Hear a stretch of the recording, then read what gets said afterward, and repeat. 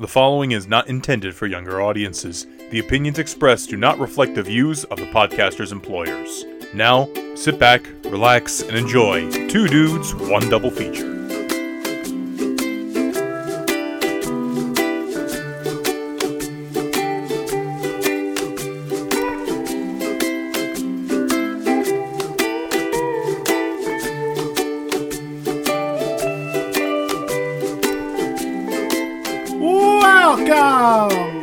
Welcome everyone to Two Dudes, One Double Feature, the show in which two dudes talk two films, and that is about it. I am Dude 1, Richard. And I'm Dude 2, Joe. And this is, fun fact, for those of you that don't know, we record a lot of these episodes in advance, so if I'm correct, I believe this is the first episode we're actually recording in 2022. Yeah, you're correct, actually. That's kind of weird to think about. It feels so long since we last did this. Yeah, it's because, like, we had, what was it? We did Dune, Vertigo, and those were, like, two episodes that we were uploading. Those are the first two episodes of the year, but we recorded those during the holiday period in which we were, like, we were taking somewhat of a break. Admittedly, and at one of those points, we didn't even record an episode. That was our friends. Yeah. Yeah. But no, it's officially 2022, so we're here. We're starting off strong, I guess. But before we get into this week's episode, Dude 2, my good friend, how are you? I'm just gonna say it right off the bat. Yeah, you were saying you were kind of dealing with a lot. So yeah, I'm not going to bring up too much of it on the show. We got bigger fish to fry, but it's just been a rough couple of weeks. I mean, obviously everything with COVID is really just at the heart of it all, honestly. Yeah. But it's just figuring that out, and just with everything and stuff relating to my job, it's almost always like a question mark every day. I understand that 100%. Not going to say anything beyond that. But I'm also doing okay because I got a new TV, which I've been wanting. Yeah, it's what, I've seen it. It's a beautiful TV. Yeah, I got an LG. It's an OLED, which nice. The damn thing looks gorgeous. I got a 48-inch. And it's like flat. It's like edge to edge. Yeah. There's no frame really. It's like you're looking at a moving, floating like image versus like something in a frame. It's like a window. It's very strange. Yeah. Very strange. But it also hooks up well with my sound bar, so I can really take advantage of Dolby Atmos, take advantage of HDR a bit more. Very nice. So been playing around with movies and stuff like the MonsterVerse movies. If you want like really good 4K movies, the MonsterVerse movies, all like top tier 4K discs. I was watching the helicopter scene from Kong Skull Island, and with a nice surround system and just a nice like HDR picture quality and on a really nice TV, it's like you're seeing it at the movies again, which is really rad.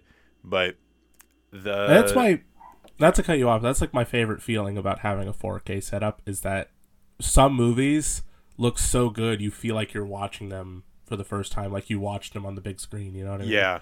Yes. Other than that, today the Steelers won in what is probably going to be Big Ben's last regular season game. There's a chance we might make it to the playoffs.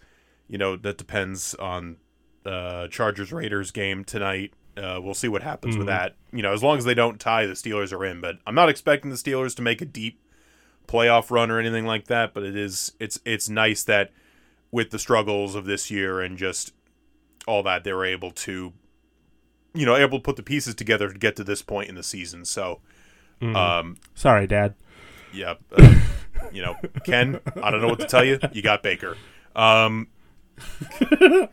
Yeah, that's all I really got to say. I know you have a lot to say. I don't know how much you're going to divulge of that. But I'm saying everything. The floor is yours now. Yeah, I'm saying everything. Well, first and foremost, it finally happened. This genuinely terrible thing I've been trying to avoid for a while now. I watched Ghostbusters Afterlife. Ooh.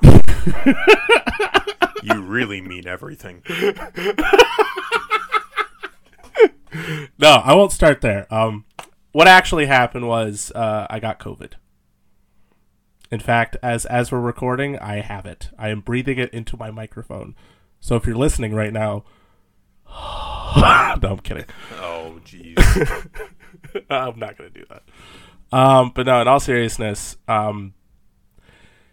it was funny because like I was thinking about this because it all starts last Tuesday when my mom wasn't feeling very good, and my poor mother. On that note, like it's funny to think just too because early on in like our first episodes we talked about how she would always find herself in these positions where she would have to get tested, right? And it would come back negative every time. We're like, yes, yeah.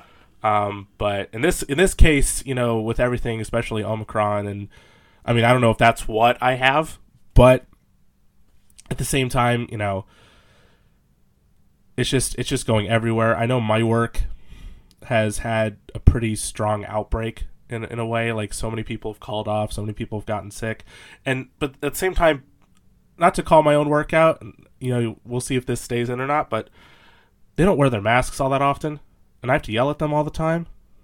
I literally, like, you know what I do? I look at them and I say, why can I see your nose?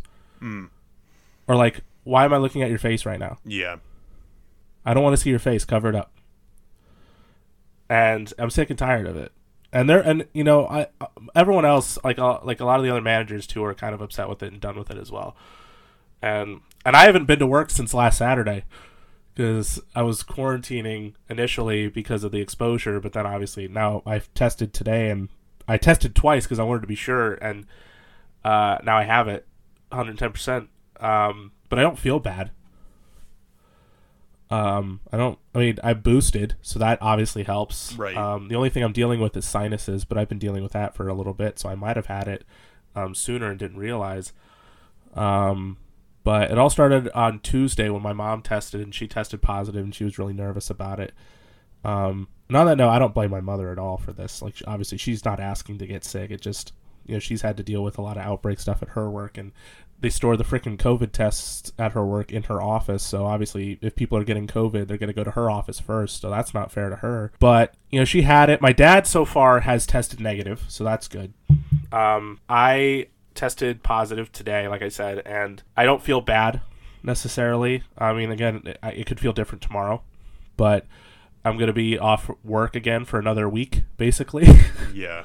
Which is not going to help the paycheck, I'll tell you that much, but you know, as long as I'm not getting anyone sick, because that's the like, listen, I feel fine, but if I got someone sick, I'd be done. Yeah. Like, that's the last thing I want to do, and so I'm happy that I'm not going to be at work, though, with the stupid 5-day CDC thing. You know, I'm going to have to go to work with COVID at some point, which is not fair to my coworkers. It's not fair to me. So I don't know. Again, I don't agree at all with the whole thing. So, but I have no other choice. So, I don't know. I guess I'll find out down the road. I mean, my hope is that I had it maybe a couple days ago, and by the time the time comes for me to go to work, plus I only go to work at certain days anyway, so maybe I've sort of made it work for myself in the way I've arranged it. So I'm hoping that, given the way things turn out, when I get back, I won't have it. I won't have to deal with anything. Because, again, I don't want anyone to get sick from me. But yeah, so 2 years, guys.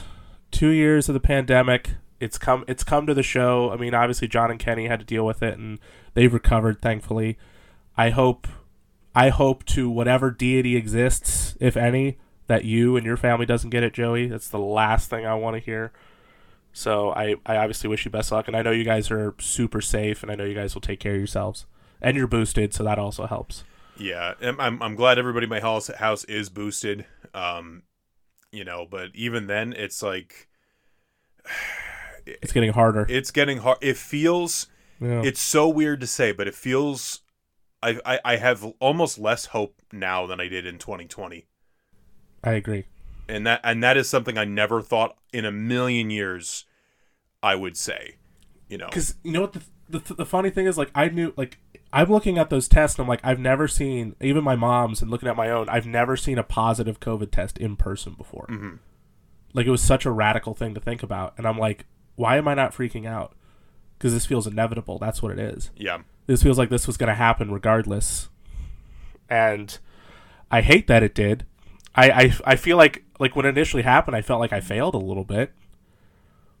But I mean, at the same time, I'm not going anywhere. I mean, listen, I'm boosted. Listen, I think it's easy for, I think especially in the early part of the pandemic, it was easy for people, and I'm going to include myself in this, to just sort of say to people, it's really your fault for getting this. Like, because there was a certain kind of person that would just not adhere to protocols or be cautious, and it was so easy just to say, "Ha ha, told you so." But we are at the point where, because everything is so wide open, unless you're in like certain areas in this country, that it's really easy to get it now, and that is it's, and just top to bottom, like, again, we're not a COVID show. We're not medical. No, the irony is I've been told by like a few people that I talk about it too much. I'm like, well, guess what, boys? I mean, guess what, girls? Guess what, people? Listen, it's hard.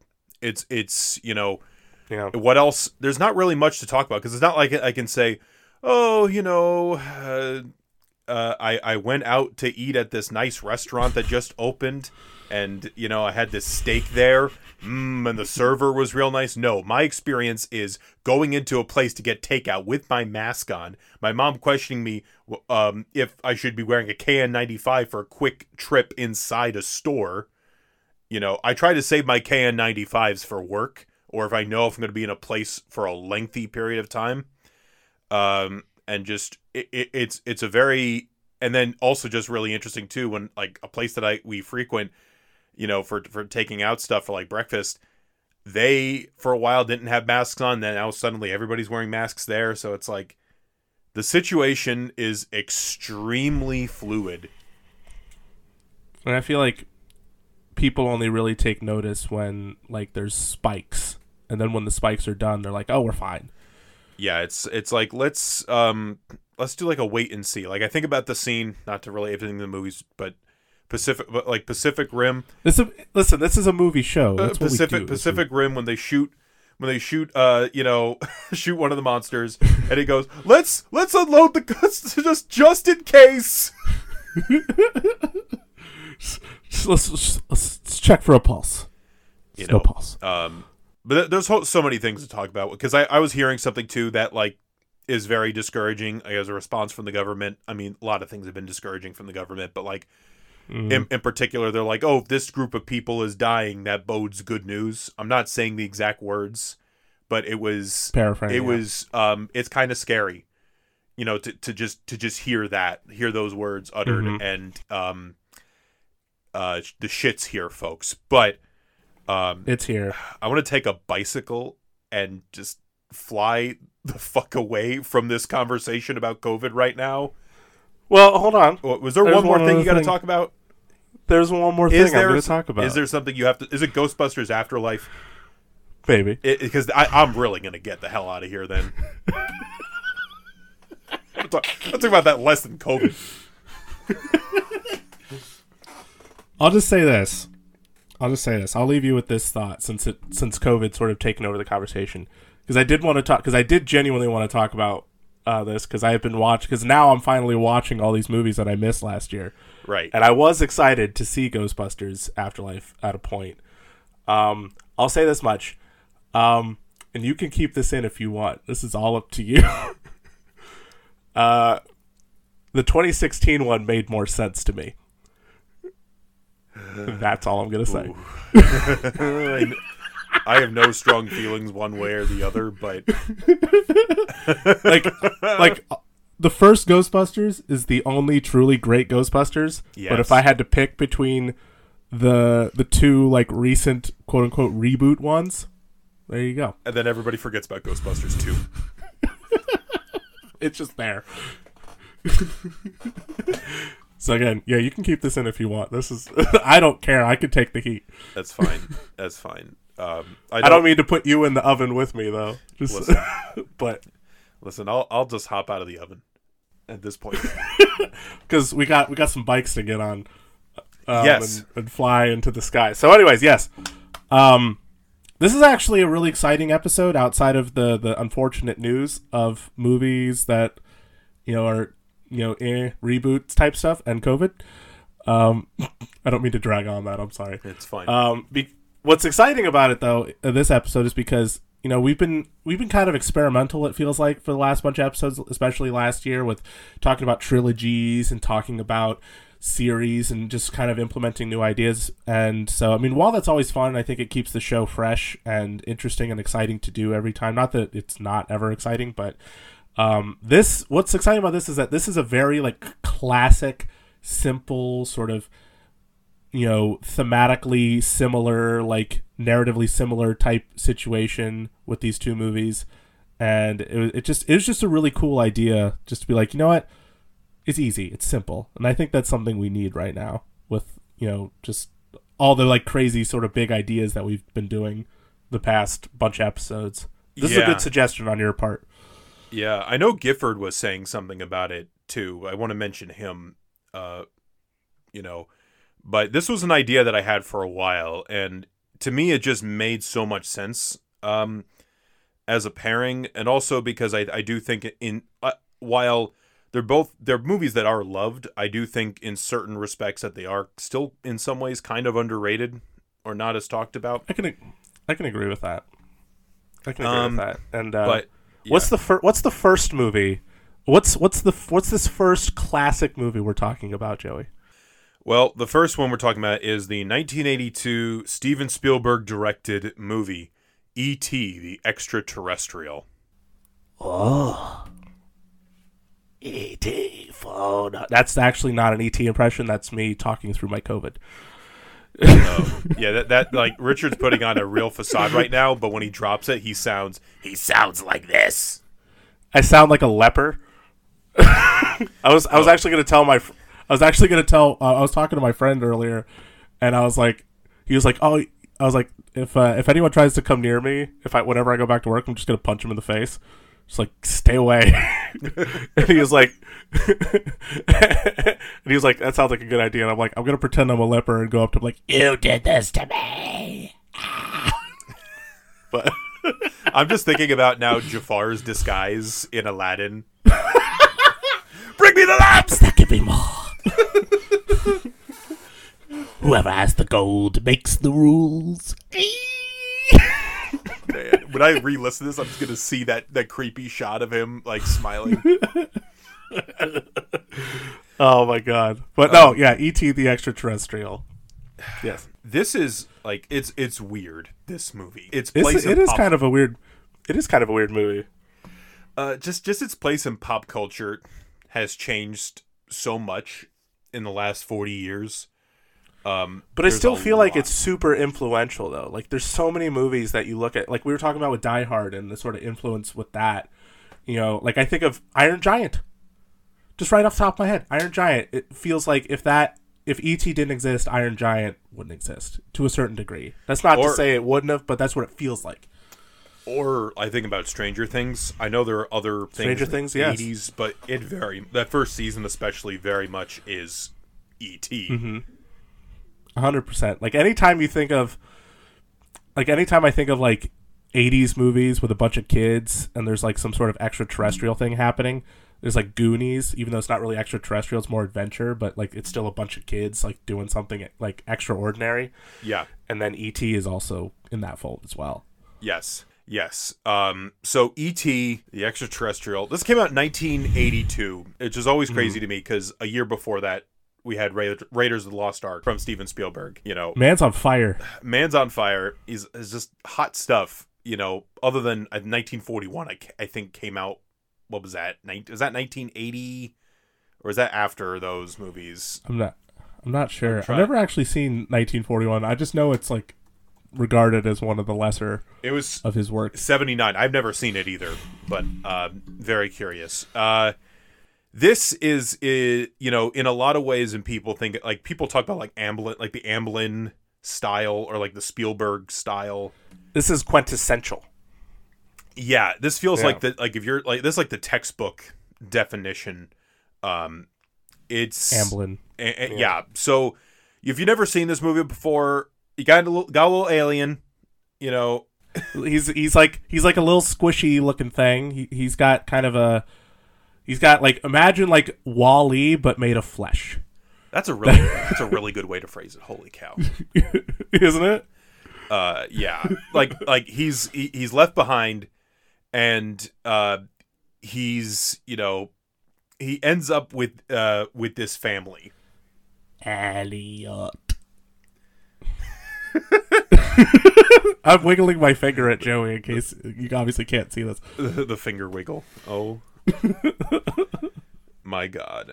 Yeah, the Taylor family, as it says here. I don't think I ever knew their last names. Yeah, I was about to say, I don't think I ever knew that. I just knew Elliot, and then Drew Barrymore, and then the older brother, and the mom. So, that's it. But specifically, like, E.T. like forms a bond with these kids, but more specifically with the middle child, Elliot.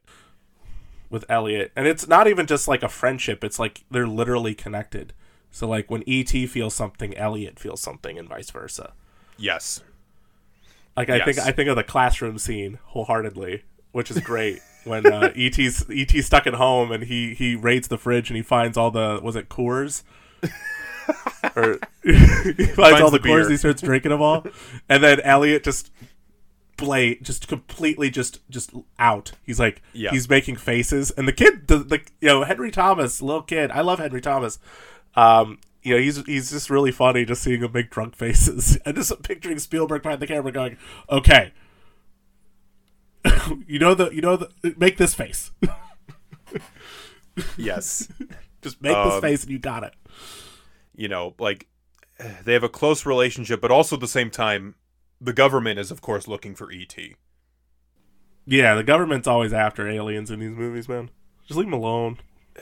The government's after E.T., you know, and basically the premise, as E.T. says, E.T. phone home. He wants to get home. He wants to go home. He's just trying to go home, man. Let him go home. Stupid government won't let him go home. There's so much to say about this movie, I feel like.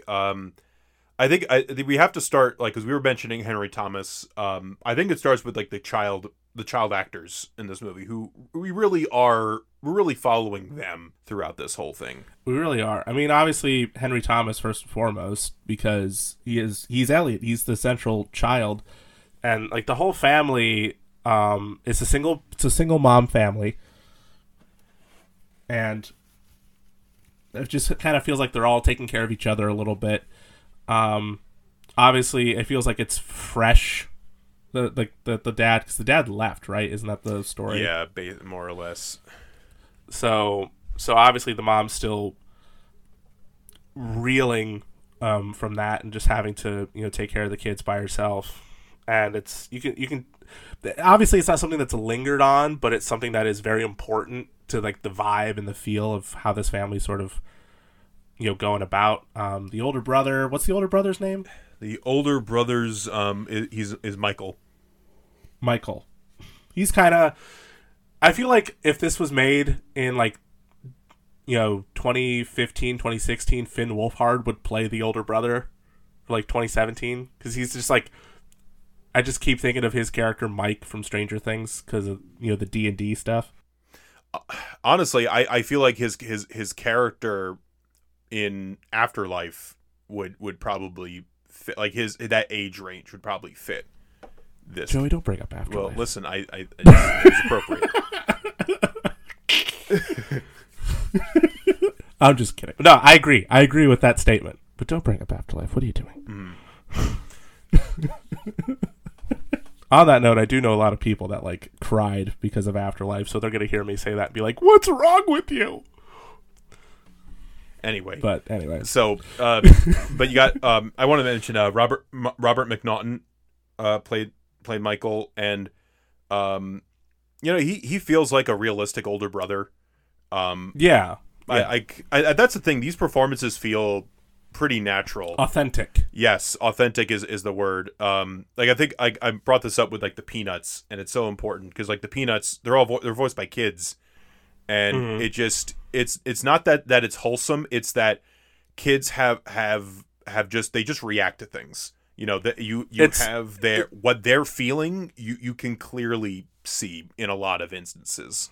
You know, there's a certain aesthetic with a child that you can't get from like an adult, because an adult knows like how to react to certain things, or at least they know how to bottle things up, so like their emotions could be a bit more subtle, whereas a kid, like I agree, you know, they wear their emotions on their sleeve a bit more. They're very vocal and honest about what's going on, and you know there's just a certain thing that if you can do right, you know, just makes more sense. And so I think under that, you know, under a great director like Steven Spielberg, you know, when you see these three kids, you know, Michael, the older brother, very much so, like he's obviously like, I'm cooler than you, but he still cares about his family. You know, like when Elliot says something rude and mean about the whole father situation, you know, Michael says, why don't you just shut up? You know, he obviously gets mad because he upset the mom. And then Drew Barrymore as a little girl, you know, the little girl who steals the whole movie every time. Every scene she's in, she steals the movie. She's so funny, but it's also just crazy too, because it's like, you know, one of her first like earliest memories are acting with E.T., you know.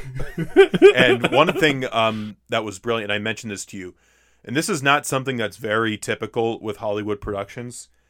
They shot this in the order of this, like the script, like they told this. You were saying that, yeah.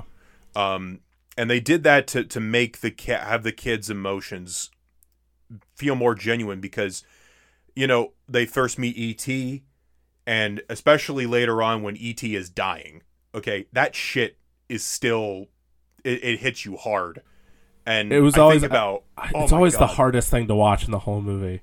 I think about when they're like, and they're trying to bring him back clear, and you see Drew Barrymore's face, and you're just like, oh no. That was listen, whoever the editor on that one was, that was the perfect cutaway shot to immediately get the waterworks going, because Carol Littleton, like, bravo, yeah, bravo, emphasis on brav and o at the same time, connected into one word. That is bravo. Because that, like, you could have had anything in that shot and then cut to Drew Barrymore, you'd cry.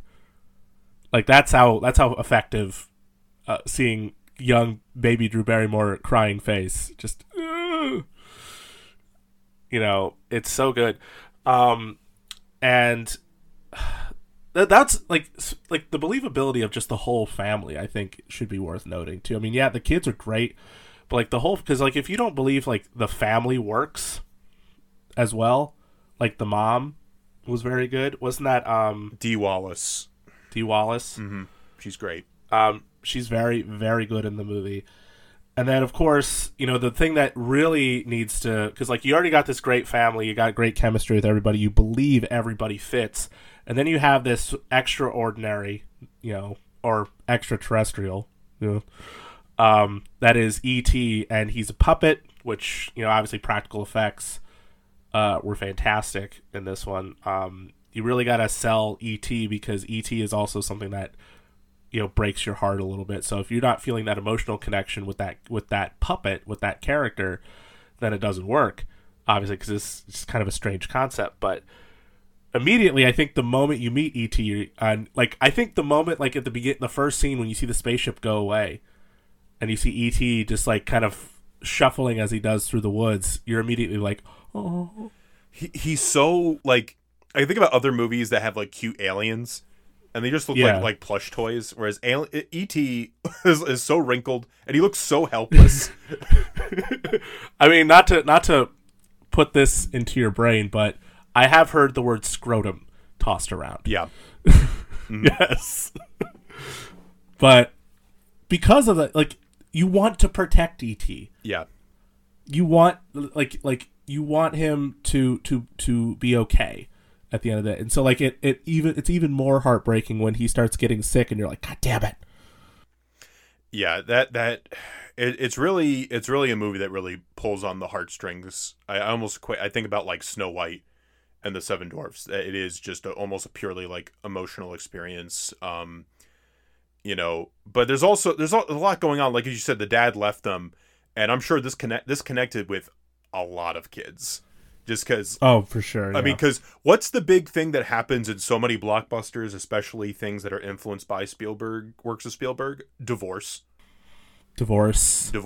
I mean, yeah.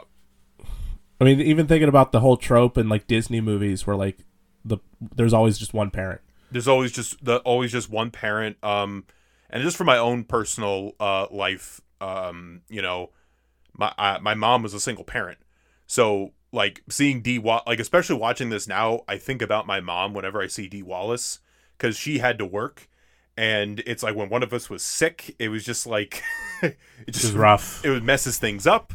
And I think about as a kid just trying to like trying to be sick on some days.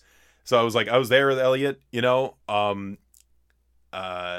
it resonates with me more, especially like seeing that stuff, but I enjoyed it as a kid, obviously. Yeah, this was, funny enough, this was one of those movies that I watched when I was younger, but it didn't stick with me as much as other Spielberg movies. I think it was something that stuck with me more over time. And I think it was, in some regards, a lot of it was, I felt so uncomfortable and sort of gross and scared because of like the bit when they're in quarantine, and obviously they're trying to like, revive E.T., and just like the pale skins like scared the hell out of me. Yes. That's why to this day I will never watch the movie Philadelphia. Because I know, like, or any movie that has to deal with like AIDS or anything like that, because just like when you see like that good makeup effect, it just like, like it hits a little bit. Yeah, haunting. And so like that was one of those movies that, because I think I saw that at some point and I was just like, ugh, and so it kind of stirred away from it. But obviously I grew up with Spielberg, like most people. Jurassic Park is still my jam. It's one of the best movies ever, period. Mm-hmm. Enough said. Yeah, absolutely. And just, so many other movies. But with that one, I think with E.T., it was something that I was able to appreciate more over time because it was so simple, because it was so heartfelt and emotional. Because, when you're younger, maybe you're watching it and you just, you're more looking for like, explosions and, something that's more flashy to you. But then, with this one, I was able to enjoy it a lot more later on, and I enjoy it even more now because I rode the ride at Universal recently, not that long ago. I finally got to do that because I always remember seeing the freaking like ad for it, and I was like, "How does that work? Like, you sit on a bike and like how does that? I want to know how it flies." I mean, obviously, it's just like a normal ride, but it was still cool. It is really cool, and what's really cool is when E.T. pops up in your basket too. Yeah, like it's so that ride just never closes. It is just pure joy whenever I go on that. Mm-hmm. My favorite part of that is like when you're in the later part of the queue when you're about to board and you're in the woods. Oh yeah, I like that. I liked any time like you're on the bike and like you see like a headlight or something, like you feel like you're E.T. in the woods. You're like, ah. Yes. It's so good. But like I feel like for a lot of the movie you don't really see the faces of like the government officials till like the end of the movie. I feel like, or like they're not as prominently featured, so it makes me think a lot of like in a certain extent like Bambi's portrayal of man. It's this force, and the silhouette. You just hear like the gunshots. Mm-hmm. Gunshots, the flashlights, and all that stuff. Let me just look at my notes real quick. I did see this in theaters, by the way. I saw this for the 20th anniversary, and that was when they added special effects and all that. Thankfully, for Blu-ray releases and all that, they haven't done that. Was it like a George Lucas very sort of much, yeah, definitely a George Lucas situation. And there are some scenes where it just takes away from the tension in general. The most infamous being, you might be familiar with this, the scene where they're like flying off with the bikes, which we haven't really talked about that scene, but when all the kids are flying with the bikes or about to, in the movie, they have, like the government has guns. Okay, they have guns. Not that they're going to shoot, but like you think about, like when you're a kid, you're like, oh gosh, they have guns. But then, like in this edited version, they have walkie-talkies. Yeah, I mean, I remember you telling me about that. I don't know if I might have seen it with the walkie-talkies, but I mean, obviously, I think of the shotguns. Yeah. More, maybe it's just because we just watched it not that long ago, but yeah. But yeah, that would be a good one to watch in theaters, honestly. Like, yeah. It's like with that John Williams score, when they finally like fly in front of the moon. Obviously, the iconic Amblin logo shot. I was also I was thinking about this a lot. I was watching Close Encounters again for the first time in a while. Another good Spielberg movie. Another great Spielberg movie that also deals with like parental separation and aliens and is just an incredible, really like one of his best, honestly.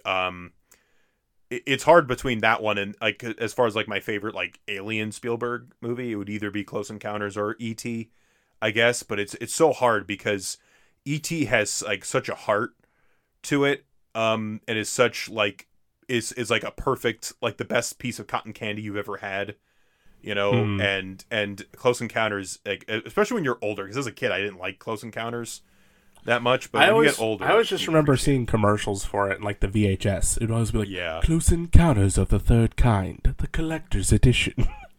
But I think the greatest thing with this movie is just that sort of just the magic that it has, and that's perfectly exemplified with any of the bike stuff, the bike flying sequences. The moment the first time the bike goes into the sky, when it's after Halloween, and so you know what the funny thing was too on that note. Oh, someone named Shane, just followed us on Instagram. Thank you. Appreciate that. Shane. So it's live, guys. We're recording it. Well, it's not live. We're recording it, but even so, thank you, Shane, for following us on Instagram. The funny thing was, like, because before I ever watched the movie, I always knew that the Amblin logo came from E.T., obviously, because it's that iconic shot of the bike in front of the moon. Yeah. But I was always confused, like, why does he have a cape? Because I just remember, like, the red hoodie, and he goes, yes. And then I was thinking about that when we were watching, like, that's right, because, it's Halloween, he's dressed up in his Halloween costume, and it's got kind of like a cape or like a cloak sort of vibe to it. Yeah. So that's where the cape comes from. So I was always sort of like, it was sort of like a, oh yeah, kind of moment this last time we were watching it. So that was kind of funny. Yeah. But any time, like that first scene when the bike shows up and you hear the John Williams like da da da da da da da da, which is such a great. I'm getting goosebumps just hearing you hum it. It's such a it's so iconic because John Williams has put out a lot of great pieces of music, but I think like E.T., the list is endless. The list is endless, but I think E.T. ranks highly for me because it really just captures the feeling of awe and wonder. And I think about the end of the movie too, when E.T. leaves, which I was in tears at that point. Because you just had this adventure with him. You had this adventure, their lives are changed forever. And just when he went, like, what gets me and I'm choking up as I say this, and he's like, I'm noticing. I'm like, Joey, I'd hug you, but I have COVID. I'll be right here. And, just like, and then he like, oh, and when he's like, he like touches him and his finger glows and he's like, yeah, right in the, yeah. I also just wanted to mention, real quick, Peter Coyote, I guess his name is. Listen, if your name is Peter Coyote, bravo to you too. Who plays Keys, the government agent we really get to know. Yeah. And I there's some parts in there where I'm like, he sees himself in Elliot, and it's just I like it when he says, "I'm glad you got to meet him first." Yeah. It's a nice thing. Man, this movie. It's. But you know what? You know what's the one thing that sucks about this movie? Greg. I'm glad you mentioned him because I was so worried. Freaking Greg. We weren't going to talk about Greg. You know what? You know what? If Greg's listening, shut up, Greg. Not the Casey Martell plays Greg in this movie, and I'm sure he's a fine, upstanding individual. I'm sure he's great, but you know what? Shut up, Greg. It's a testament to your acting ability that we despise this character. That we're like, you know what? Greg is a piece of shit. I don't care how old he is. He was mean to Elliot. He doesn't understand. I give him props for helping at the end. He, at the very least, he was with Michael, he was with Elliot, he's with Ponyboy from The Outsiders, and that other kid who I can't remember. Yeah. I give you points for that, Greg. But other than that, shut up. Shut up. Shut up, Greg. I mean, there's really just a lot to talk about. I'm just looking at this, but my thing is, this is my thing. I feel like this movie is incredibly influential, incredibly iconic, as we've talked about, and I'm sure many of you listening know at least a couple things about E.T. I think I know where you're going with this, because I know you have this. Go for it. I'm of the mindset that I think E.T. is despite its status an underrated movie. Can you explain your feelings? All I ever hear people do is shit talk E.T. Which I remember you telling me about this, and I was like, I guess I just don't hear people talk about it, but I was kind of surprised because I always just figured people just held it in such high regard. But now, when you said that, I was like, that's interesting. There's a few things to this. Now, and it's understandable for one of these reasons. Okay? 1982 really was the year of E.T. because this thing dominated the box office, and there were so many movies that came out in 1982 that just flopped. I mean, you think about like Blade Runner, right? Infamously, The Thing, which is another movie about aliens, which is equally great for different reasons. That needs to get on the show at some point. It does. It does. Yes. So I think E.T. people hate E.T. the same way people hate Marvel movies or hate Star Wars. Is it the popularity? I think they think the sheer popularity was just so massive. It's kind of like a Titanic or Avatar kind of situation too. The differences between E.T. and Marvel movies. E.T. is actually a good movie, but that's.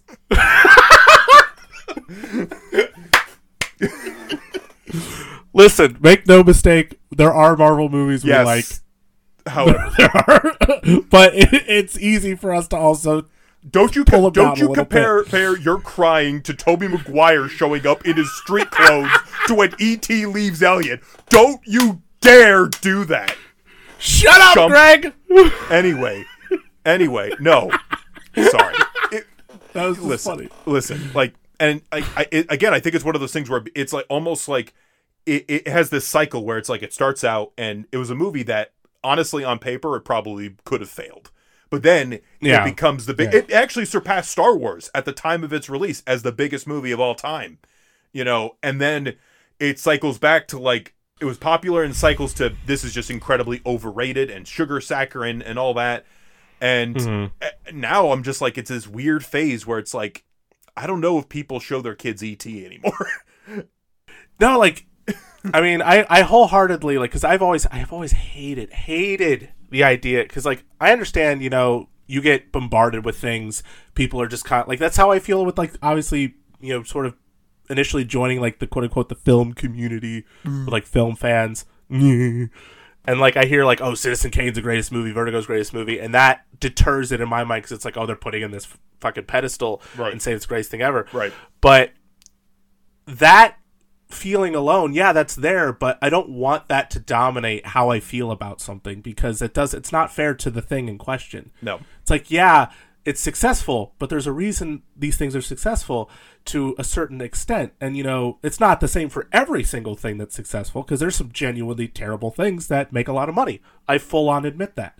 But some things that have had longevity, that have had, you know, great success, but also great impact on so many things, like they only get downplayed simply because people like them. And I hate that concept so much. And, you know, and again, this is coming from someone who's a Batman fan, a Star Wars fan. Both of those things have very terrible fan bases. Yeah. I full on admit that as well. But again, I don't want that to affect how I feel about what I'm watching. Right. And so I hate that that's a thing with E.T. because I don't think E.T. deserves that. It doesn't. I think it's truly one of the best movies of its kind. Also, I just want to mention Melissa Matheson real quick. Yes, rest in peace, Melissa Matheson, please. I mean, listen, like, and this was a very personal story for Spielberg too, but she was able to really help bring this story to life with her script. So may she rest in peace and all that. I know it's been a number of years, but still, I mean, her influence is just as impactful. Yeah, she's worked on so many amazing things. So yeah, and it's definitely a movie. I think it's perfect as it is. It doesn't need a remake. It doesn't need a sequel. It's got a great ending. Perfect. Though, admittedly, I'm always like, what do you think the kids are up to now? Like, do you think E.T. came back? But then again, maybe that mentality is like, that's why we need sequels and reboots. I know there's like a book, like E.T. the Green Planet, like an actual book. And then that's like the ride cool. has stuff with that, obviously. Because the ride, that's actually pretty cool. All right, that's cool. The ride is not an adaptation of E.T. You're on E.T.'s planet. Like, we got this. But yeah, E.T. I think is easily one of Spielberg's best movies. Probably his most personal movie when you really think about it. As far as personal life and all that, and just a very special movie that still makes me cry. And I can't say that about a lot of movies. And I hope people can get over this hump of like, oh, it's overrated. Like, just stop. Just stop, please. Just stop. Anyway, we're gonna take a brief intermission. We'll get Joey, back. Joey, yeah. When I'm done with this COVID thing, what do you think about Hawaii? Ooh. You know, maybe ride that Hawaiian roller coaster ride. You know what I'm saying? Yeah. Oh, and you know what? I sound like I'm hitting on you. I apologize. Ooh. Maybe I am. What's up? Watch out, Allison. Stay tuned.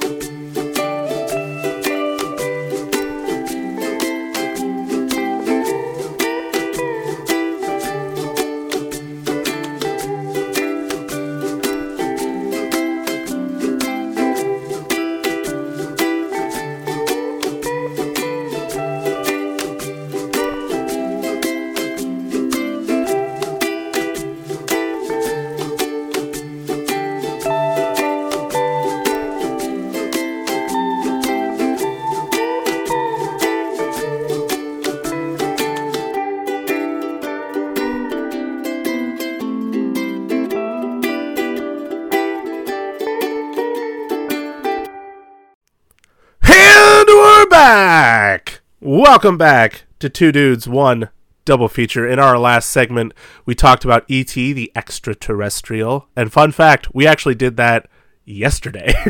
This is actually a day later. Yes, it is. But before we get into a lot of things, I just because what was it last night that we found out about the yes. Oh God, yeah, the passing, yeah. We should mention that the passing of just comedian. Sitcom director, sitcom America's Dad.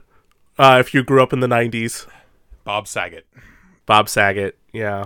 Did you watch Full House? I don't know. We never really talk about Full House. I used to watch Nick at Night religiously.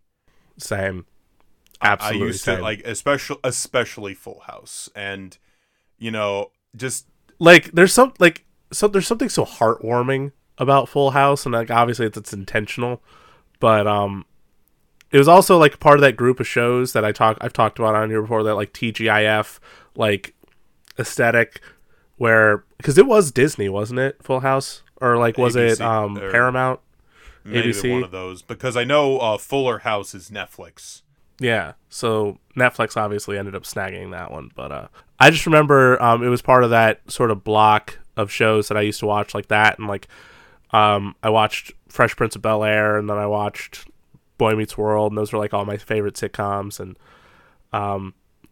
I still remember the episode where they go to Disney, because I've talked about it before. And I'll always remember it even more so now, because there's that point where Steve, the DJ's boyfriend, doesn't go with them on the Disney trip, and DJ's missing him, so all she does is she sees Steve everywhere. It's like Steve's everywhere, and then guess what? At one point, he shows up as Aladdin, which, if you get the reference, if you get why that's like a nice on the nose little thing, there you go. But I mean, there's a lot to be said about Bob Saget, but I just thinking back to Full House, and is your experience mostly with Full House? I'm sorry to keep interrupting you. It's definitely mostly with Full House. It was definitely a surprise later on to find out, like his stand-up material. It's like seeing like Big Bird on Sesame Street, and then it's like Big Bird suddenly appears in the Happy Time Murders or something. Like, good gravy. But no, his stand-up was very, let's just say, like, not for children. But he could do both. And you can't say that about everybody. I feel like with a lot of comedians, a lot of people, they feel like they could only do like one or the other, like the wholesome, like the sugar saccharine wholesome stuff, or like the more on the edge, edgy stuff. But I would think about Full House. I just loved it as a kid. I don't know if I'd ever rewatch it now. Me too. But like, especially as a kid, like I didn't grow up with a dad, but like they had three dads basically. They had three dads. And I think there's a lot of talk about like positive masculinity nowadays with a lot of like different figures like Mr. Rogers and all that. And I feel like those three figures represented just so much, with Uncle Jesse, Uncle Joey, and of course Danny Tanner. They're all great. I love them. I mean, I just like you, I grew up with Full House. I watched Fuller House. It was entertaining at times. Obviously, they would poke fun at like little moments from the old show, and but I think it was definitely like you just said, it was a surprise to see like Bob Saget stand up. I think of like Robin Williams, because like I think of Robin Williams, I think of all of his characters in films, and he has such a range with all the different characters he plays in films. And I think of like his Oscar-winning turn in Good Will Hunting, and then you watch his stand-up, and you're like, "What?" Yeah. Like, what? And that's exactly the same with Bob Saget. Like Bob, he had such a like whole like he was like the most wholesome character on Full House. So when you see any of his stand-up, you're like incredibly shocked. And in a certain way, though, I almost feel like that maybe like just gave him that label. But from what I've been hearing, especially from like all these people who knew him from the stand-up circuits, knew him from different shows and stuff that he's worked on, different movies he's directed, like he was a man of many hats. And he, like you were saying, he was able to do all these different types of things and do them really well. So like I like him as Danny Tanner, but I do like a lot of his stand-up, as gross as it can get sometimes. Yeah. Like I still remember in his one special called That Ain't Right, was from like 10 years ago. There's a bit where he's talking about like how surprising it is that something like Smeagol exists, or like a leprechaun or something, and he goes, "Listen, if you go out into the parking lot and you see fucking Smeagol, you shoot that motherfucker." Oh man, it's so good. And he also did a lot of songs. He was very musically talented too. So like in the stand-up, he would have a lot of songs, and there was one I liked called the Old English Folk Song. I shared on Twitter, which is essentially like this song where like he talks about this like family who's they're doing different farm activities, and they seems like they're having like a really like wholesome good time, but every time you think he's gonna rhyme something he just said with something very dirty, he switches it to the next line. So like I think the whole thing starts off with, "There was an old farmer who sat on a rock, stroking his whiskers and playing with his and then it goes into another line. You think it's gonna, so it's like your brain making you think, oh god. But it's such a fun song. So yeah, rest in peace, wholeheartedly, Bob Saget. Also, much love and condolences to his family, friends, anybody who's worked with him. We miss you. But moving forward from that, I think we're now ready to talk about our second film in our double feature pairing, which is a very unique one. It is a very unique one. It does sort of take a similar, I guess you could say, framework, or almost like the beams of a house type framework that E.T. had, but builds on it very differently. And this is actually from a director, a couple of people we've talked about already on the show, Chris Saunders and Dean Du Bois. Hopefully I'm saying their names right, because they basically created the How to Train Your Dragon series, which we did a whole episode on that trilogy, which you should go listen to if you haven't. But this was one of their other projects. This is one they did with Disney. In this film, what year did it come out? This was, I believe, 2002, which is it's another crazy thing where like E.T. is 40 years old this year, and then Stitch is 20 years old. And yes, but also because I saw E.T. on the big screen the year it turned 20. Which is also the year Stitch came out. So it's aging is weird. Aging sucks, man.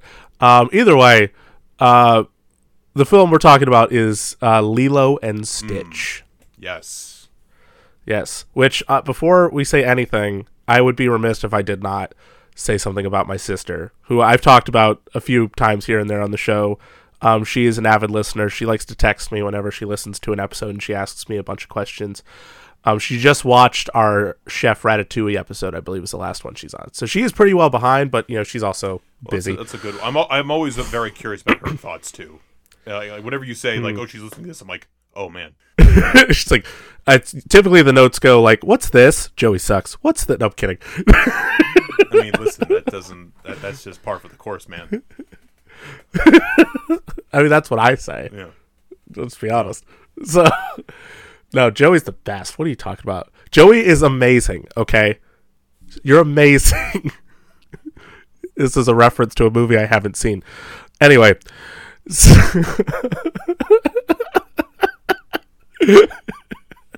I wonder if you got what I was going with. Were you trying to do the No Way Home thing where... Maybe. You're not lame, Joey. You're amazing. I feel like, okay, just a sidebar here. Like, I feel like Gifford would be Tom Holland. I fought an alien, and he was purple. And just because of that comment, you're just Andrew Garfield, and I'm just old man Toby. Wait, I'm trying to say you're amazing, so I thought I would... Never mind. I'll take it. You know what? Yeah, that makes sense. Listen, I haven't seen the movie, and I know that. I forgot about that. I saw it twice, and I've been thinking about other things other than Spider-Man. Which is, it's typical. That makes sense. Lilo and Stitch. Yes, I gotta, this movie specifically, of the two Disney movies that she considers her favorites, this one is my sister's favorite with, Little Mermaid, I believe. So it's this and Little Mermaid.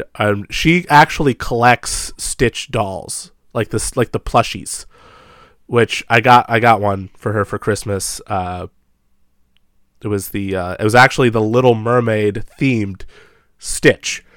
So, and she liked it, so that was good. But yeah, I figured I got to give a shout out to my sister for that one, for this movie. Stuff. Period. But Lilo and Stitch it came out in that post-Renaissance period, like the Disney Renaissance. It's kind of crazy how like omnipresent Disney was in the 90s, or felt like all those sing-along tapes. Lion King made so much money. Beauty and the Beast being a Best Picture nominee. Pocahontas exists somehow. Yeah, all those crazy, all these crazy things, and then after 1999, and we got 2000. 1999, you had like Fantasia 2000 at the end of the millennium, and Dinosaur came out, which is a very unique movie, and basically, a lot of the movies in this period, I feel like some of them, if you didn't tell me they were a Disney movie, some of them, I don't know if I'd be able to guess, because some of these feel like early DreamWorks. That's a good point. movies. Yeah, Like, I think about stuff like Treasure Planet and like Atlantis and some of these other movies, and they don't feel they don't like that. That's kind of the thing with like the revival eras. Like you had stuff like Tangled and Frozen, which is much more in line with the Disney branding and the Disney formula and all that. I mean, I 100% agree, honestly, because like I also think of like The Road to El Dorado, and like how that feels more similar to Treasure Planet than say like Treasure Planet feels to Beauty and the Beast or Lion King or anything like that. Like I do respect that Disney at that point was trying to do like different things, which, you know, I think, you know, a lot of my favorite stuff that I grew up with came out during that era, you know, and Lilo and Stitch was definitely one of them. And one of the, like, I think though, like if you were going to compare Stitch, Treasure Planet, and Atlantis, I almost feel like maybe Stitch to a certain degree would maybe fit more into like Disney versus, especially versus like say Treasure Planet. I think yes, but also part of that is because of the success of Stitch. Like the other two movies we just mentioned, Atlantis didn't do very well, and Treasure Planet, I'm pretty sure, is one of Disney's biggest like disasters as far as the box office is concerned. And Stitch has had a whole. This is why we'll never get another Treasure Planet, and that breaks my soul. But, like with Stitch, I mean, you had like the TV show.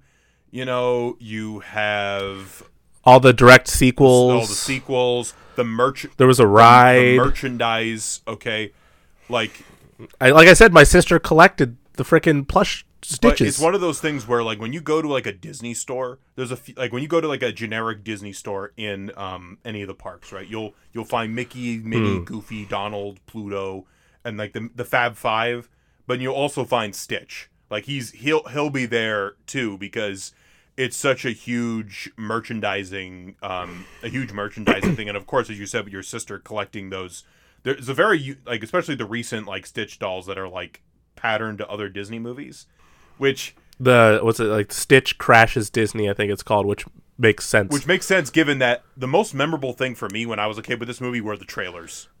Yeah, or even just like look at our thumbnail for the poster. It's literally Stitch sitting there with all the like famous Disney characters just staring at him like, what? There's one in every family, which is which perfectly describes this movie. Honestly, like I hadn't seen this movie in a couple of years, and it's a movie I do like, but I don't watch it as much as like other stuff that I like Beauty and the Beast, Jungle Book.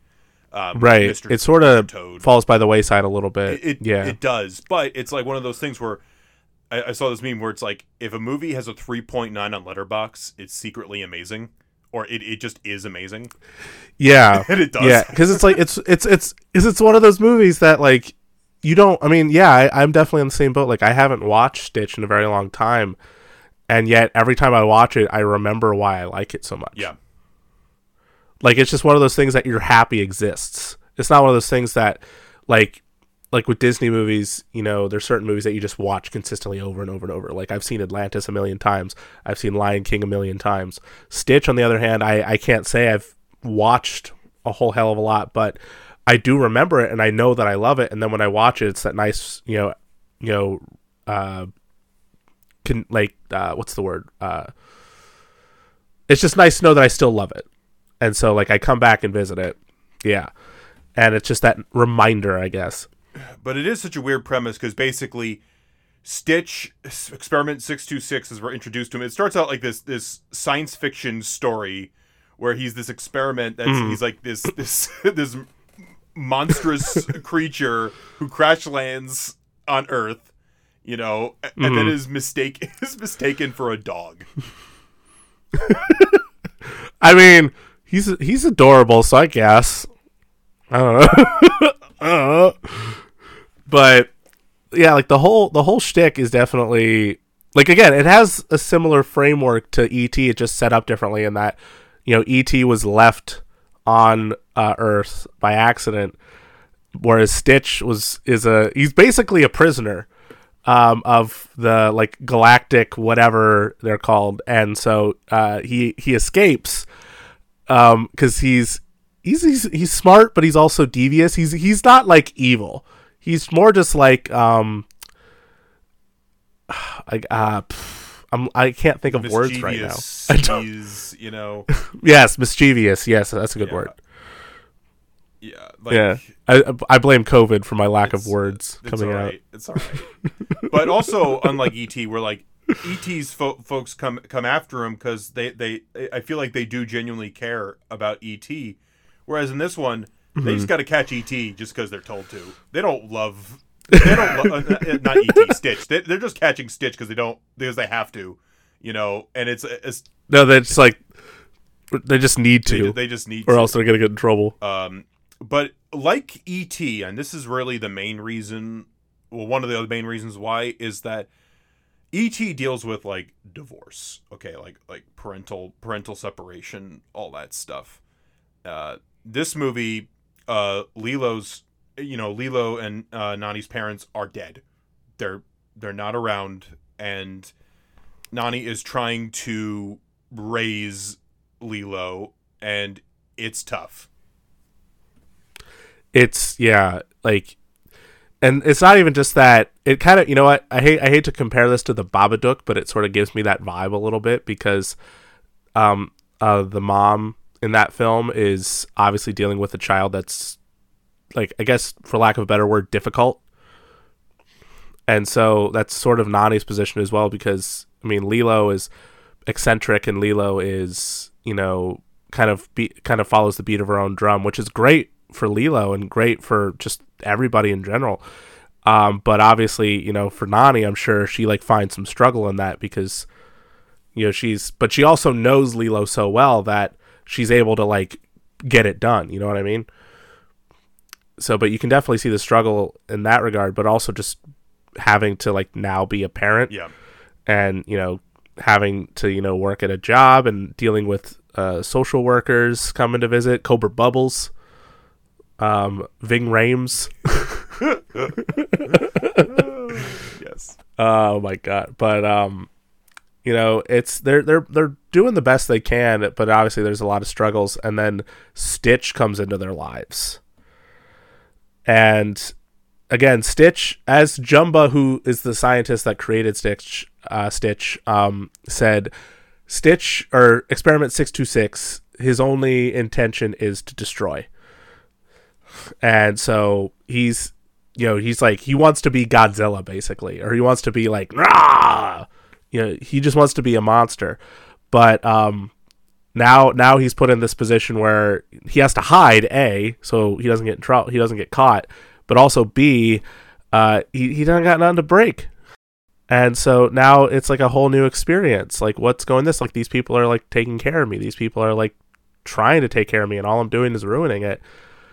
And so it leads into that whole concept of family, or as this film says, Ohana, which, you know, means family, which also means nobody gets left behind or forgotten. It's true. I was reading somebody's review of this, and it's one of the few Disney movies where it really delves into like the flaws of the characters. Like, we really are exposed to like, sometimes we get characters who are just like a little quirky, you know, and it's just like they don't have real issues. They're just a little quirky.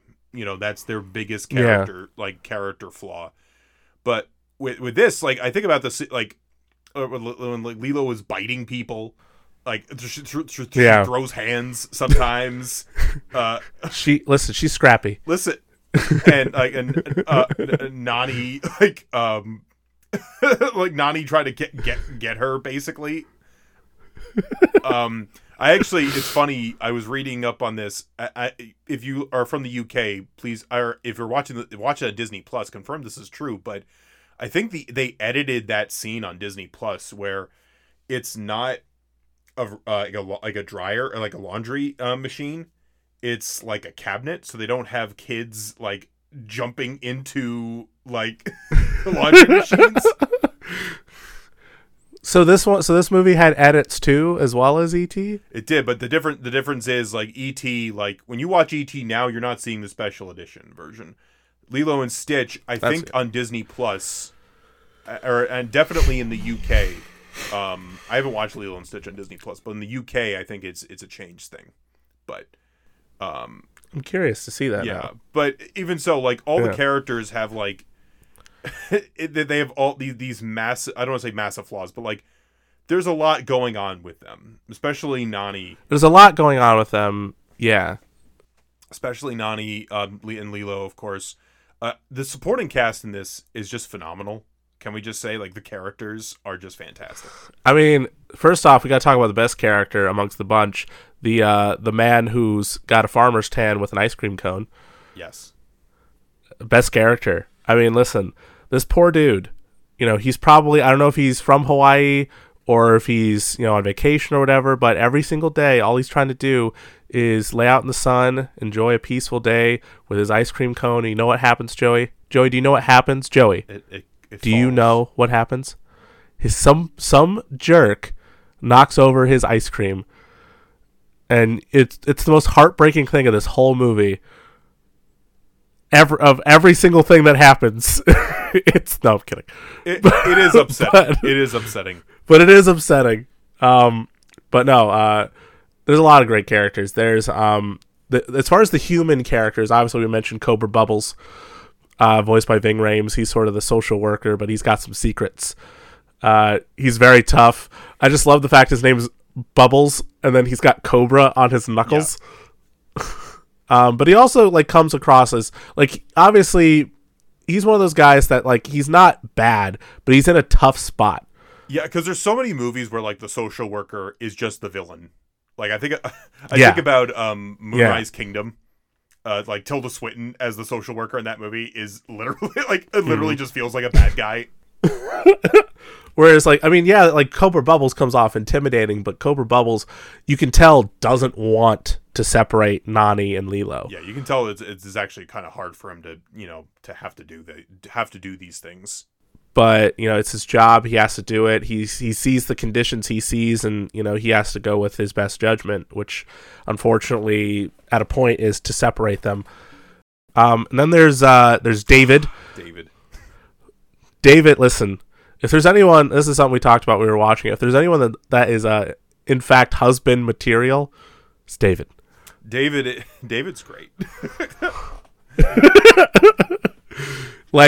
He works at the same place that Nani worked at.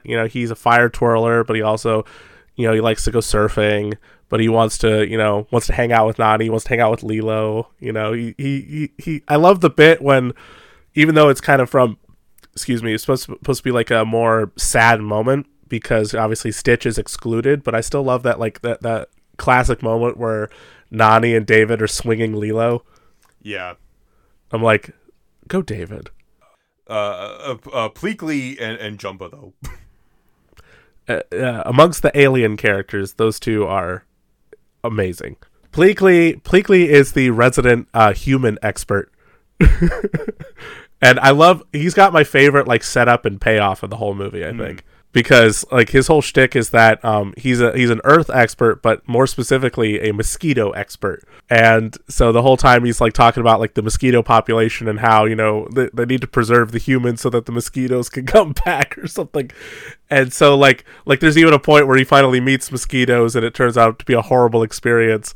And then at the very end of the movie we find out that Cobra Bubbles, who's actually a former CIA agent or whatever,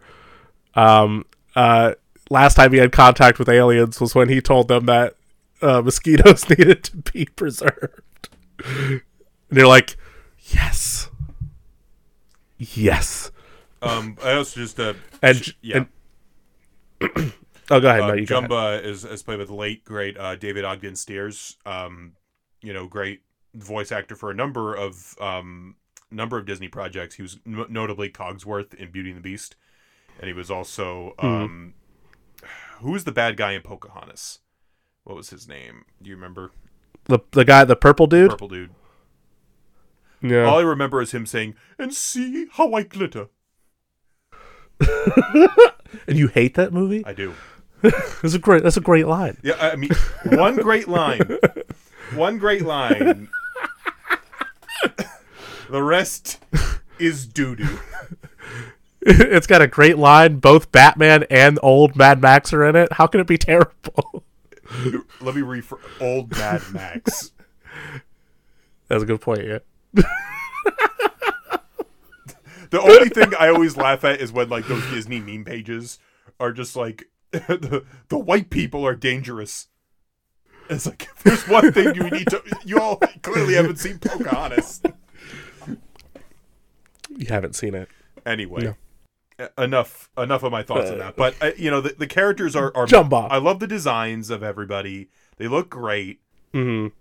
It's that great that a lot of it comes from Chris Saunders, which I learned because a friend of mine, my other friend Joey, shout out to Joe, he at a point became sort of obsessed with the art style that Chris Saunders had, and he bought an art book of Chris Saunders that had a bunch of different pieces that Chris Saunders drew, and so that art style is taken directly from Chris Saunders, and it's very unique in the best possible way. Like you can definitely see potentially how it can fit into that sort of Disney mold, given the sort of like adorableness of everybody. I'm not even kidding. Everybody in this movie, even the most gross people, is adorable. Yeah.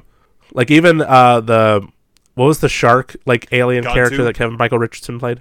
Captain God. Yeah, even he was adorable. Oh, totally. He's like pure like Steppenwolf vibes. Yes. Like big and imposing yet super adorable. Yes. Oh my gosh. I just want to point this out too. So you don't know this. You probably don't know this because your first time at Disney World was almost 3 years ago. But like Disney Hollywood Studios, formerly MGM Studios, it used to be a working like production facility, especially for animation. So like this was one of the movies that was primarily produced in Florida. Actually, was Lilo and Stitch. Cool. Yeah, which is kind of wild. The other movies being Mulan, which I remember a lot because there used to be you remember the Star Wars launch bay area where they just have like the memorabilia and all that. That used to be the magic of Disney animation, and it used to be like a whole like show with Mushu talking about animation, and you got to see a lot of animated stuff, and I wish it was still there, honestly, because that would have been cool to see. Yeah, it was honestly one of the coolest things they had at studios back in the day. But yeah, like Mulan, this movie, and Brother Bear, I think were the ones where a lot of it was made in Hollywood studios. You know, I've seen 2 out of 3 of those, and the third one I haven't heard was very good, but I like the 2 that I saw quite a bit. So there you go. I'm not a Brother Bear fan, but that's a whole other... Listen, I started this whole episode by saying that Paul Feig made more sense.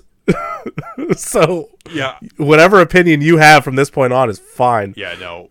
And then the other main thing I really want to talk about is this movie's budget.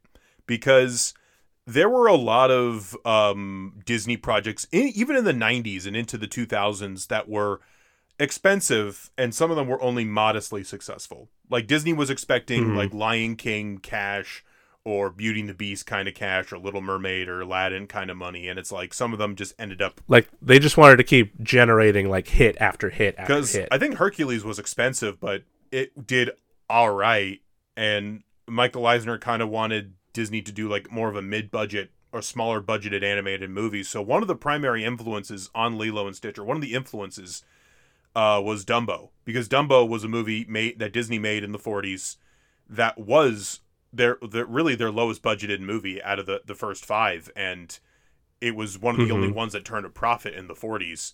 And Stitch, likewise, made money. It made a lot of money. It was made on a budget of $80 million, and worldwide, it grossed $273 million. Wasn't 101 Dalmatians sort of a similar situation where like Disney was making all these different things, then they did a sort of smaller scale with 101 Dalmatians that was a big hit? Kinda. There's a lot of other weird things with that one too, and that was like one of the early ones where they had like the sketch style of Disney animation. Yeah, you would see in because that's what I was thinking of a little bit as well. But I think about with Lilo and Stitch though, those beautiful backgrounds that are clearly. Well, there are clearly drawings and like, you know, paintings, but they look absolutely stunning. Hawaii itself as a location is always great, even in animation, because you just know you're going to get these great scenic backgrounds. and just the whole like aesthetic of Hawaii. I've never been to Hawaii. I've always wanted to go. And it was movies like Lilo and Stitch, like, because I know the moment if I ever do end up going to Hawaii, I know the moment I get off that plane, I'm just gonna start hearing Hawaiian Roller Coaster Ride in my head. No, see, I'm gonna get you an ice cream. And you're gonna knock it over, you dick. No, I'm gonna hope somebody else does. I'm gonna be sitting there. You're gonna be like, okay, I'm gonna have to wear a wife beater just so I can get the same like farmer's tan. And I'm gonna take the wife beater off. I'll be sitting at the beach with my ice cream cone and my sunglasses, and you're just gonna like get bored because nothing's happening. You're just gonna walk over, slap it out of my hands, Yes. like you dick. I would laugh though. Yeah. We should, on that note though, we should mention the songs. Because, like, it's not a musical, but there's a lot of great songs in this movie. Both original and as well as, like, sort of the whole, like, musical presence of Elvis. Yes. Because it's introduced at one point in the film that Lilo is a huge Elvis fan. Like, huge Elvis fan. She actually, like, tries to show Stitch after she gets Stitch from the dog pound. She tries to show Stitch the ways of Elvis, to make him like a good citizen of the community. And so so like so he's like dressed up as Elvis at one point. They're playing some of Elvis's songs. I love the bit when it turns out that Stitch works perfectly as a record player. Yes. And so they have all these different great Elvis songs that play out, and there's a great, I think, cover of "Burn in Love" that plays during the credits. Yeah, it's a very good cover.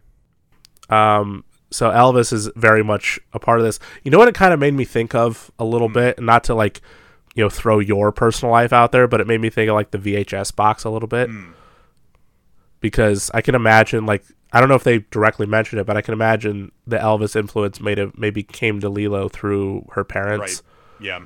And so her love of that. So, like, there was a point I was immediately like, this makes me think of, like, all the movies that Joey watched when he was younger. So there's definitely, like, because I remember I asked you, like, if this movie made you, like, feel a certain way, but we don't have to get into that if you don't want. But I gotta say the same thing to you that I did before, where, it was a good movie, but I never, as a kid or as an adult, I never recognized it as, like, a defining movie post that tragedy. Post that. Yeah. I thought more of E.T. because, again, like, the working, like, literally the single mother, yeah, trying to keep things together and, all that stuff. But listen, like, Lilo and Stitch is such a beautiful looking movie, outside and in. It's terrific. The marketing is memorable. The marketing is super memorable. I still remember when I learned that when the movie was coming out and they were promoting the ride that they like TP'd the Cinderella's castle at Magic Kingdom in Orlando because Stitch was here. Yeah, that was an unpleasant experience. It was not fun. Patty did talk about that a little bit because you actually rode the Stitch ride. I know because it was gone before I got there. Yeah, so what was there before was an attraction called Alien Encounter, which was often described as like the most horrifying attraction that ever was at Disney, but I think Richard would disagree and say that title goes to Space Mountain. Space Mountain. Yeah, at the moment, it's either that or Splash Mountain. Any mountain I tend to avoid. Which is sad, because I feel like Big Thunder Mountain you'd be able to, like... Because it's not... I don't know. Next time I force myself onto one of your trips... Yes. I'll see if I can get... Because you need to experience the attraction that was my last attraction before shutdown, and before the hurricane... before we had to leave because of the hurricane. But, anyway, no. So, the Stitch's Great Escape... was the attraction that replaced Alien Encounter, and it was basically a similar principle where you're harnessed into this 360 like sort of theater, right? And in the center is Stitch, and admittedly the Stitch animatronic was incredible. Like, the Imagineers should really be proud of themselves of what they did with that thing, but it was just unpleasant because he would spit, There would be gas. He like, because of the way the restraints were, they bounced as if Stitch was like behind you, and you could hear Stitch going like all over the place, and it was not pleasant. It was torturing. I've done it. I did it twice. Once when it first opened, and I did it with Patty, and she was not a fan. Did you like it initially, No, or was I it something you hated just it. immediately like, no? I hated Yeah. it. Hated it. Like, it was like anything that just straps you down. You're not even moving. You're just there. Like, So it's torture, basically. like at least with like a roller coaster, you're like, whoa, it's at least going somewhere, so you know it's going to end at a certain point when the track when it gets to the loading dock. This, you're just waiting. Okay. like, is this over yet? Jesus. And then the second time I did it was one of my later trips. I just did it by myself because I didn't know how much longer this thing was going to be open, and then sure enough, it's done. And I've seen some horror, like I don't know if they've confirmed it or not, but like some horrific images of like the animatronic basically like broken down. Yeah, I've seen some of those. Yeah. Oof. But it's honestly what's upsetting to me more is that show space isn't really used anymore, and it's like I hate when Disney closes something down and literally replaces it with nothing. Like, that is like the worst. Like, people make a big stink all the time, like, oh, I hate that Princess and the Frog is replacing Splash Mountain, or I hate that X, and sometimes I do that too with other attractions, like when Great Movie Ride closed down, I was a mess. But but when something just closes down and there's like no plans, there's nothing, they're just closing it. It just makes it weird when I walk into, especially when I was walking in Tomorrowland, because like for a while, the laugh floor, like the Monsters Inc. thing and Stitch were closed. Mm-hmm. So it was like, I'm walking Tomorrowland. Wow, the first things I see at Tomorrowland are shuttered. Oh! Such a nice way to enter a segment of Disney parks, isn't It's it? like, wow, you guys really must. Like, how about this for a welcome? There's nothing right you here. must really want me here, guys. Good job, JPEG. Well, I guess I'm not upset that I miss it, though. To answer your, I will say I do want to add a correction about an earlier statement. The worst ride I've ever ridden at Disney World is It's a Small World. It didn't try to kill me, but it when you were describing the torturous aspect, I'm like, yeah, I think I know what you're feeling. I feel like those children kept jumping on my back. I'm like, get off me. Oh my god. But both of these movies, you know, space aliens and just the fantastic in just everyday life, like just seeing like Stitch exist, you know, is crazy.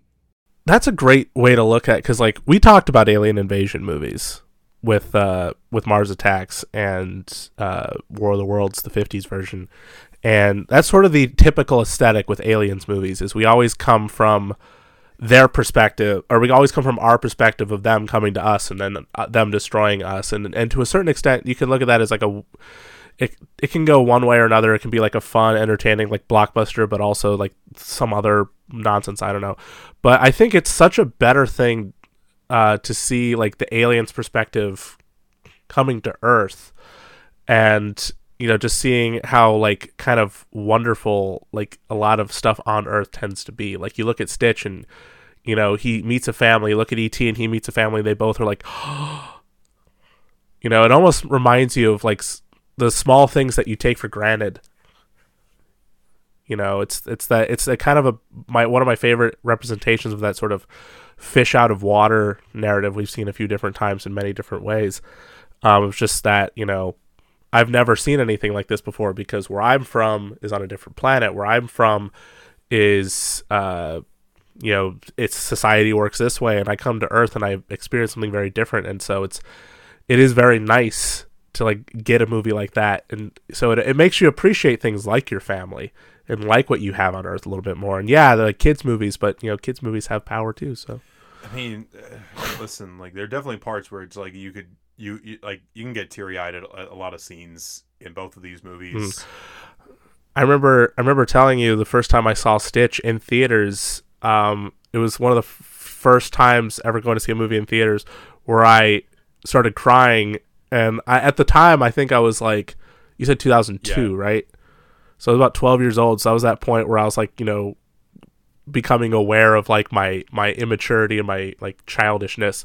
So like I would start crying because of the movie, because Stitch didn't have a family, and I would try to actively hide my face from my friend. Like, oh god, he's gonna make fun of me. It's like now it's like I should have just cried. Just own it. Listen. Do it. Just own it, man. I hear like I work with so many teenagers that are like, I don't cry, and I'm like, shut up. You're a human. You cry. It's fine. Nothing wrong with it. There's nothing wrong with it. Folks, do you like these movies? I hope you do. I hope you do. Yes. I agree. If you haven't seen them in a while, I think they're definitely worth checking out again. They're really some great pieces of like popular entertainment about families and different anxieties that you might have about families. That it ends on a happy note, which is nice, especially during these times. Ohana. It's important. Ohana is important, and is also a restaurant in Disney World that I have yet to eat at. So that's another reason I need to force myself on another one of your trips. Yes. That's all this has become. It's just my weird way to slime my way into your trip without feeling guilty. It's fine. You say that, but then you're like, God, he's here. I mean, listen, it's okay. It's okay. It's fine, I swear. Seriously. It's perfectly fine. But no, yeah. If tell us what you think of these movies. Also, speaking of the ride, isn't there? Because there's that one YouTube channel that you like, the Defunct Land. Yeah. Don't they have? Doesn't Defunct Land have a video on the ride? On mainly, it's mainly about the original Alien Encounter, but they do touch on Stitch, obviously, because it's a major part of that attraction's history. But definitely check that out. I mean, Defunct Land in general is great, and if you like, I know this is becoming a plug for Defunct Land now. We're trying to wrap up the show, but that Fast Pass video, it might have been one of the best movies I saw in 2021. And the only reason why it's not on my letterbox is because they don't count that as a movie, which is listen, I love Letterboxd, but that's bullshit. Listen, Letterboxd still hasn't changed the header for Mask of Zorro because it's still a clip from Legend of Zorro. It's the weirdest thing, especially because like we have a list on my Letterboxd is there, and it's shortened versions on Joey's, where the first movie is the header of the list, and the freaking image is Legend of Zorro. Like, I don't want that. Maybe the only reason why they do that is because they know what we're about, and they're like, you know what? I think Two Dudes One Double Feature deserves Legend of Zorro. We're just gonna let them stick with that header.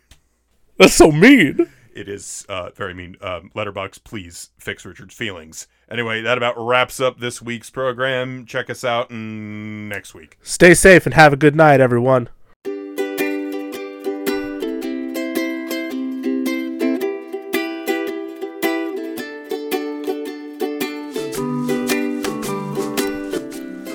Thank you all for listening to Two Dudes, One Double Feature. Please follow us on Instagram, Facebook, and Twitter. Special shout out as always to John and Kenny Armstrong. Thank you guys so much for everything you do. We love you both so much. And of course, a hint to next week's double feature. We are revisiting a topic we discussed in episode 37, in which we are faced with a choice. We take the blue pill. We're going to talk about a boring old episode. We take a red pill, and the Matrix will have us once again. Stay tuned.